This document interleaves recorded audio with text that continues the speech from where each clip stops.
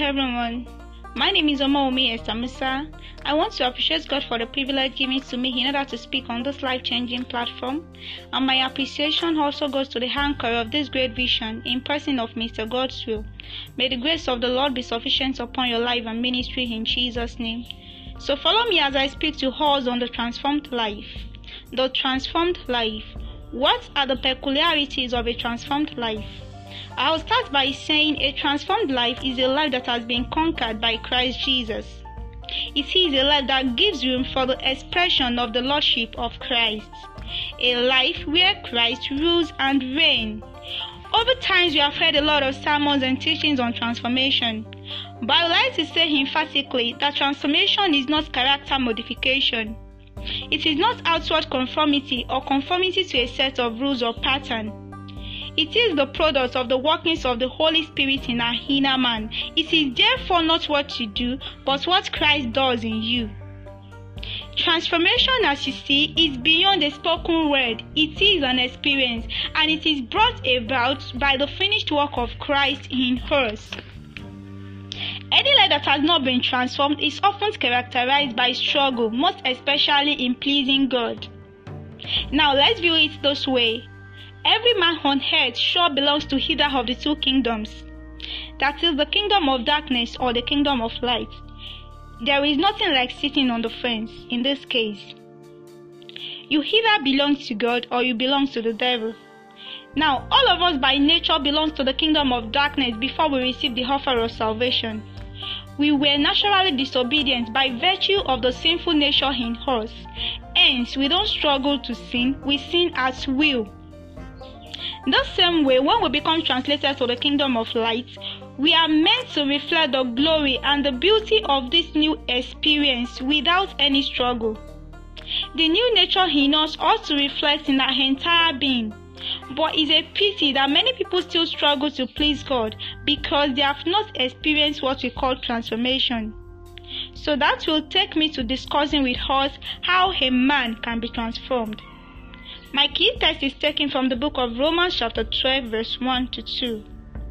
Here Paul the Apostle addresses the believers at Rome to present their bodies as a living sacrifice, holy and acceptable to God, which is their reasonable service, and not being conformed to this world, but being transformed by the renewing of their minds.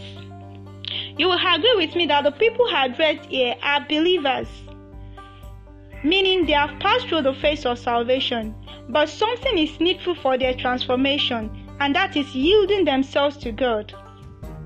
The same way they were addressed in the chapter 6 of this book of Romans, to yield their members as instruments of righteousness to God, as they once yielded themselves as instruments of unrighteousness to Satan, to the devil. And that is where renewing your mind comes in. So after salvation, you need to take responsibility of renewing your mind with the resources of the new kingdom you have.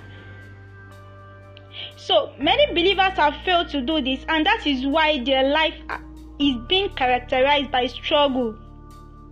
In this kingdom of light, complete surrenderness of yourself to God can't be overemphasized, because that is the secret to our rest. We rest by total and complete surrenderness. When you are not conquered by Christ, you will be conquered by self. So it's necessary for you to choose where you want to belong. You should get to the level whereby your soul repels those things that God repels. You should get to the level in God whereby you hate what God hates and love what God loves. You see, if there was to be no hell again, many believers will swiftly walk past to those things that they once forsaken, because their conviction is established on that sinking sound, fear of hell. The people in this category will not but struggle because they have not yielded themselves to God to become transformed.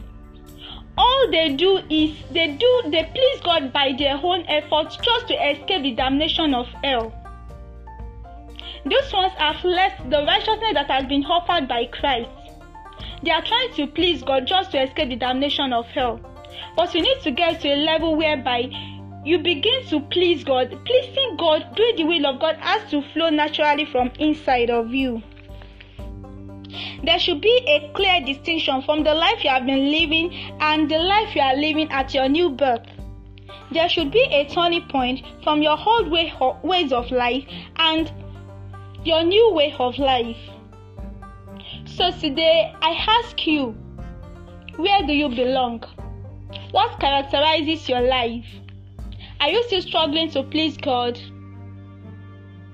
Then I tell you, there is a need for you to present yourself, to surrender yourself to God, as said in the book of Matthew chapter 11 verse 28. He said, "Come unto me, all those that labor and heavy laden, and I will give you rest." He said, "Take my yoke upon you." You need to take the yoke of Jesus upon you. Present yourself to Him and allow Him work in you inside out, and allow Him transform you inside out.